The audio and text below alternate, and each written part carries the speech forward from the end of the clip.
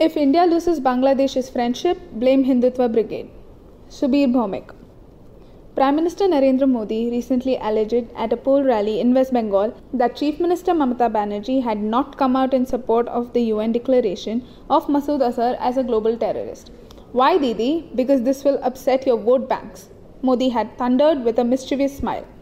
The Prime Minister was obviously insinuating that Muslims in Bengal and perhaps in India had perhaps not welcomed Azhar's listing as a global terrorist. This is a huge insult, said a senior leader of Bangladesh's ruling Awami League party. Please remind your PM that we Bengalis, mostly Muslims, broke up Pakistan after sacrificing the lives of 25 lakh people and suffering dishonor for 500,000 women. He said, I am not naming the leader because he fears that making a political statement on Indian soil in the middle of an election may lead to denial of an Indian visa, which he needs to get his mother treated in this country. I have to agree with my friend from Bangladesh and not with my Prime Minister. In 1971, the Bengalis, Muslims, Hindus and other faiths revolted against Pakistan under the leadership of charismatic Sheikh Mujibur Rahman and suffered one of the most brutal genocides of contemporary history before Bangladesh was liberated with Indian political and military support. Subhash Chandra Bose is credited by many historians for expediting the end of British rule by fomenting revolt in the Indian ranks of the British Army. Similarly, Sheikh Mujibur Rahman is credited with the breakup of Pakistan, Britain's parting gift to South Asia. The far-sighted Maulana Abdul Kalam Azad had seen this coming in 1946. The Bengali Muslim, with an overwhelming numerical majority, and his province more richly endowed the western wing, will never accept West Pakistan's dominance, he had warned in an interview with a Lahore-based editor. Mujib's daughter and Bangladesh's current PM, Sheikh Hasina, is India's strongest ally in South Asia. Her government has delivered on all of India's security and connectivity concerns in her 10 years in power, from cracking down on Northeast Indian insurgents to allowing transshipment of Indian goods to the Northeast through Bangladesh using its ports and roads. Bangladesh holds key to the success of India's Act East policy because we need to first connect to the Northeast using Bangladesh before using it as a land bridge to connect to Southeast Asia via Myanmar.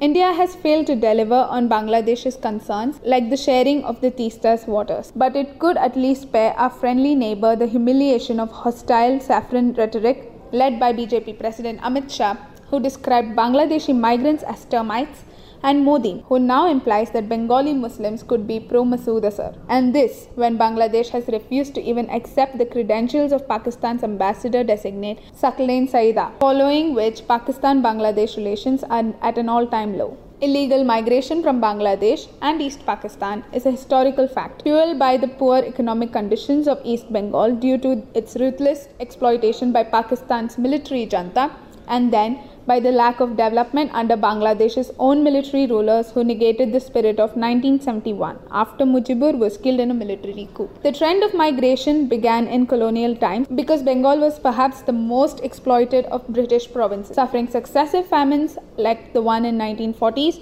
which killed nearly 3 million people. But it is also a fact that Bangladesh's amazing economic turnaround, especially in the last 10 years of Sheikh Hasina's rule, has also brought down the flow of people from Bangladesh into neighboring Indian provinces whose economic and human development indicators are far below that of Bangladesh. Hasina's government has also streamlined labor exports by formalizing it as far as possible. Because, as her former labor minister Nurul Islam told me once, illegal migrants don't send back money. Legals do. Remittances from expatriate Bangladeshis is the second largest source of foreign exchange for the country after ready-made garments. Bangladeshis, like Indians, go abroad to make money, and they would prefer places they can make more money in than is possible in poor Indian border states.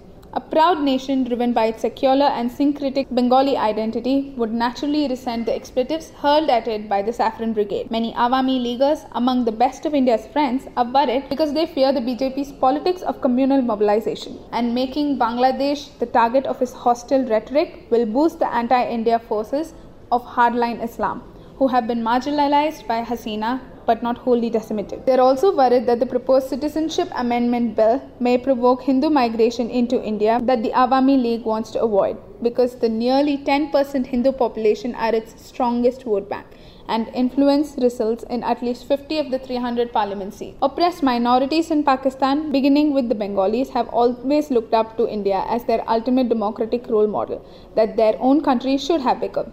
from the Baloch to the Muhajir people to the supports of GM Syed and the Pashtuns, whose leader Frontier Gandhi opposed partition and requested Congress leaders to not throw us to the wolves. Indian democracy has become a more acceptable model than Pakistan's military rule. And we better not forget how the Kashmir Valley Muslims sided with the Indian army during Pakistan-sponsored incursions in the 1947-48 and in 1965. Since all these nationalities value their religious identity as much as their ethnic roots, the broad brush approach of Hindutva Brigade to paint all Muslims as villains is going to cost India useful allies in the region.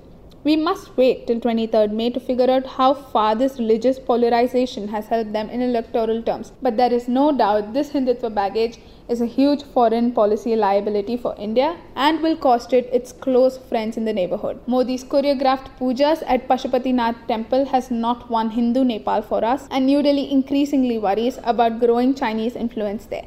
Let's hope we don't lose Bangladesh the same way. The writer is a veteran BBC journalist and an author. He can be reached at Subir Bhomik.